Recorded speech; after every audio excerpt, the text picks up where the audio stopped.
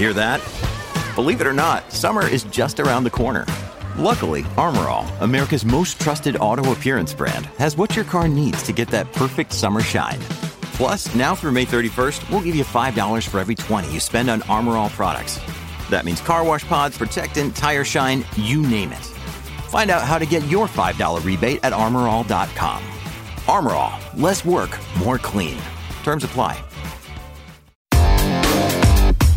Big stories, big guests, the big picture.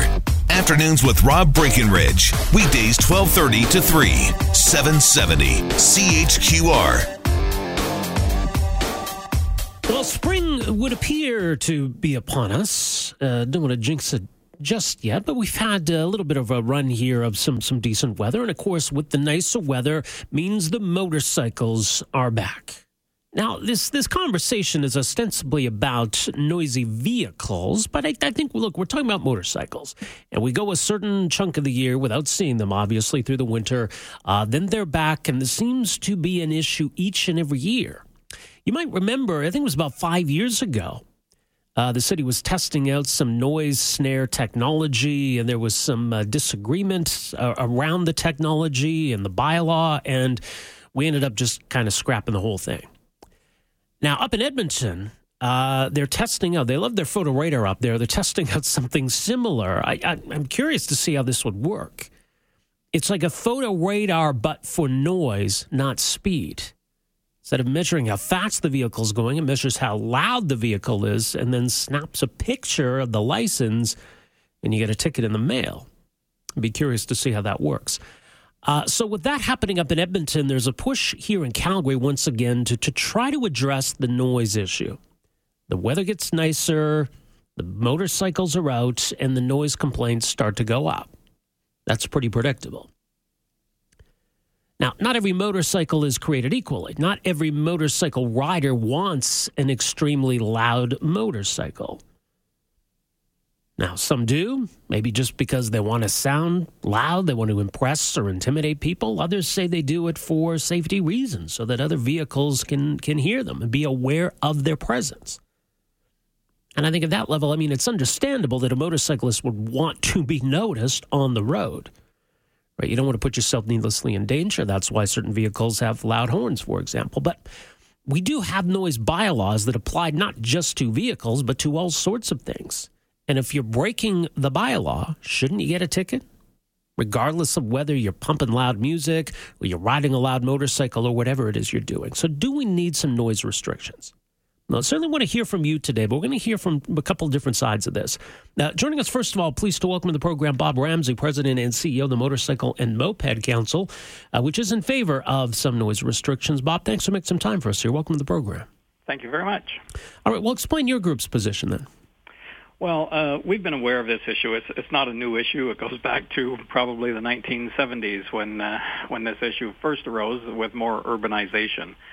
And from our standpoint, every motorcycle that is manufactured and imported into Canada has to meet the federal sound emission regulations. And those emission regulations are 80 decibels. And it's done through a drive-by method of measuring the air pressure and sound that comes out of a motorcycle. The challenge that we face, and I think most people in urban areas face, is that a small percentage, or depends on where you live, I guess a bigger percentage, may change the muffler system on their motorcycle to make it more loud. And as you rightly pointed out, some believe it's actually a benefit to safety. Now, there's never been a study that actually shows that it does improve safety, and as a longtime motorcyclist myself, I wouldn't want to rely just on noise because there's a lot of different noises out there. So there's much better ways of promoting safety than through loud pipes. So we developed 10 years ago a method for police forces, law forces across North America to be able to measure in-use sound emissions to make sure that they were not excessive. And so we've been promoting that. That's one of the things we promoted in Edmonton, and they adopted that approach. But it's only for motorcycles. And some motorcyclists were concerned that, this was only focusing on them and not on all the other loud vehicles as well. But there is a method well accepted across North America, which is the technical standpoint is J2825, which the industry itself developed and talked to law enforcement across the country. And in fact, we talked to the Calgary police 5 years ago. Okay, so, explain that in a bit more detail then, so we understand it. So there's the 80 decibel, 80 decibel, yeah. And that's the federal standard. Before any motorcycle can be made or imported into Canada by a original equipment manufacturer, so by a Honda or a Harley or BMW or whomever, it must meet this pass-by standard test. So they're all tested to meet that standard. That standard, 80 decibel, is actually quite a low standard, and so a certain percentage of motorcyclists want to, customize their motorcycles so that, and some of them put on loud straight pipes to make it louder. So. And I guess that depends on what the bylaws are. But I mean, is that a legal modification? It is a legal modification, again, depending on the bylaws. So, from the standpoint of most municipalities have an excessive noise, which becomes very discretionary because what one person deems as excessive noise, another person may feel it's not. And so that's why it's very difficult to enforce it. It's also why we developed our own methodology to help police forces have a standard way of measuring this so that whether you're operating in BC, Alberta, or Newfoundland and Saskatchewan, and that you would have the same test, and so a rider could ride anywhere and know if they were in compliance or not. Right, because it's tricky. I mean, time of day matters. Obviously, loud noises in the middle of the day are different than loud noises late at night. Being on a busy road is different from being in a quiet residential area. I mean, can we have a blanket approach that just applies across the board? It's very difficult, and I think this is a very last step. There's other ways of communicating this. We do this through education, through safety messaging, through all sorts of other mechanisms to make riders aware of, some of the issues that arise if you change your pipes and make them louder. So I think, we shouldn't look at this as the first step. There's a huge amount of education that could be done, and most riders want to abide by the law, so they're very eager to ensure that they do. There are a few, and there will always be a few, no matter what type of vehicle they use, that want it louder. And so, regulation as a last resort is better than regulation as a first resort. And the industry wants to work with municipalities. The industry wants to work with rider groups. And so that's the approach that we take. All right. Well, and we see obviously in a patchwork across the country where different cities have different standards. Some have specific bylaws, some don't. Do you get the sense that this is working better in certain parts of the country than other parts of the country? It tends to, and those municipalities that we've worked with, and Edmonton is one of them, and we've worked with other municipalities across. There has been significant benefits, not from an enforcement standpoint, but from an education standpoint, because they did a lot of free testing so that motorcyclists could bring their motorcycles in to see exactly what sort of sound level they were making and whether or not it would comply with the new sound standards. So, again, we want to work with municipalities. We think we have a better approach. Unfortunately, in one instance, it only applies to motorcycles. We don't have a mandate for other vehicles or, things like lawnmowers or leaf blowers or things of that nature, which, trust me, at 6 o'clock in the morning, you don't want your neighbor blowing the leaves off your yard. But there is common sense approaches to these sorts of things, and education and awareness is one of them. All right. Very interesting. More at MMIC. That's the Motorcycle and Moped Industry Council. Bob, thanks for joining us here today. Appreciate it. My pleasure. Thank you. Take care. Bob Ramsey, President and CEO of the Motorcycle and Moped Industry Council. That's their perspective. Before we open the phones up on this, I wanted to get another perspective. Now, Saskatoon is one of the cities, and probably most cities across the country have had this debate at some point. Now, Saskatoon a few years ago was looking at bringing in some of this technology to really crack down on noisy bikes, and they concluded eventually, as I understand, to not go ahead with it.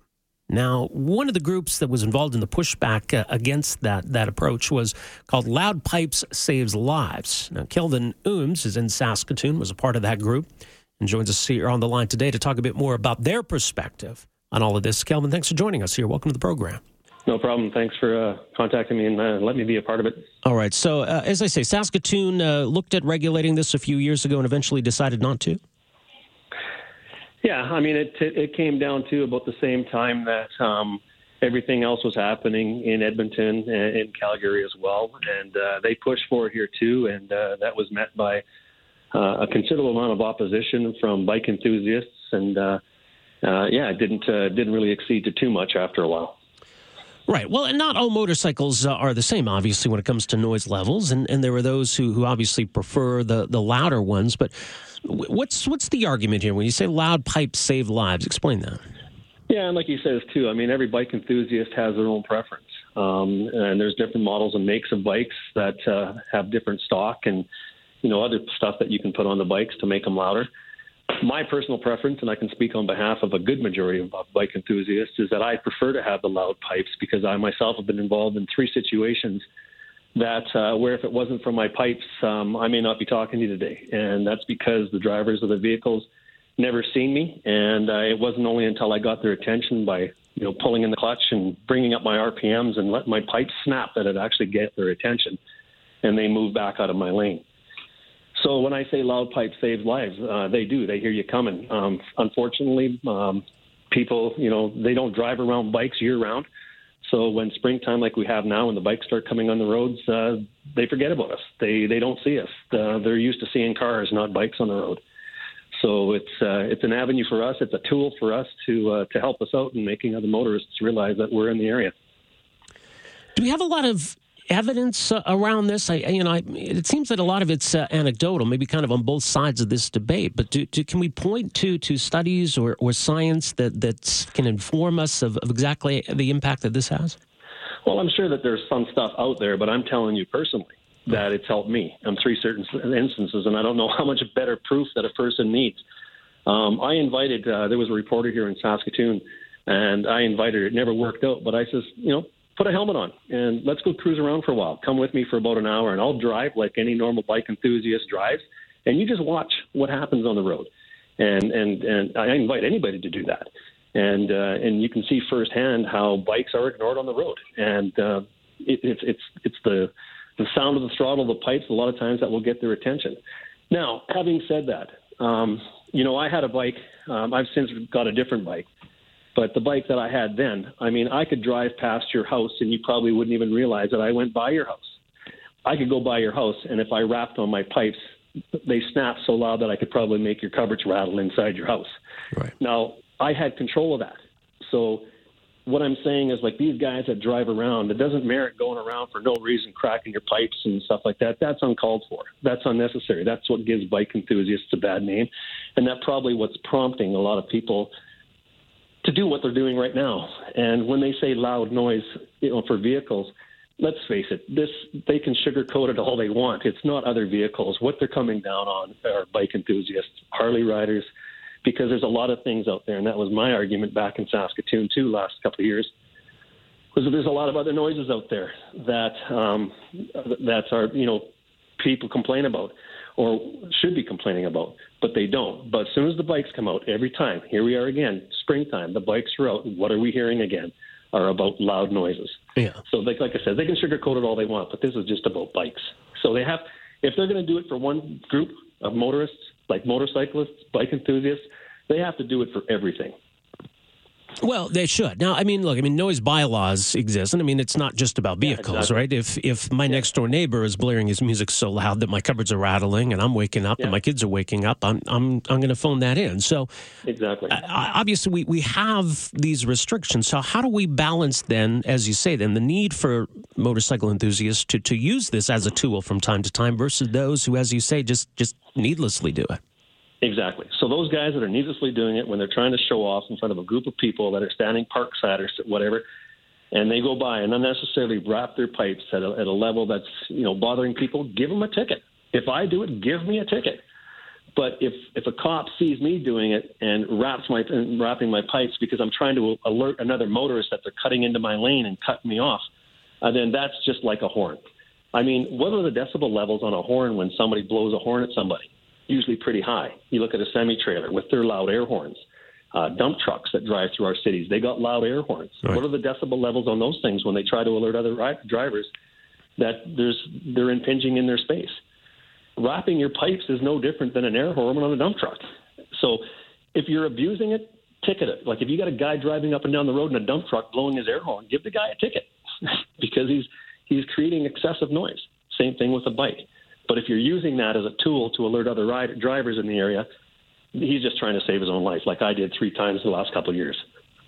Yeah. All right. Well, some important food for thought there, Kelvin. Thanks for making some time for us here. Appreciate you giving us this side of the story. Absolutely.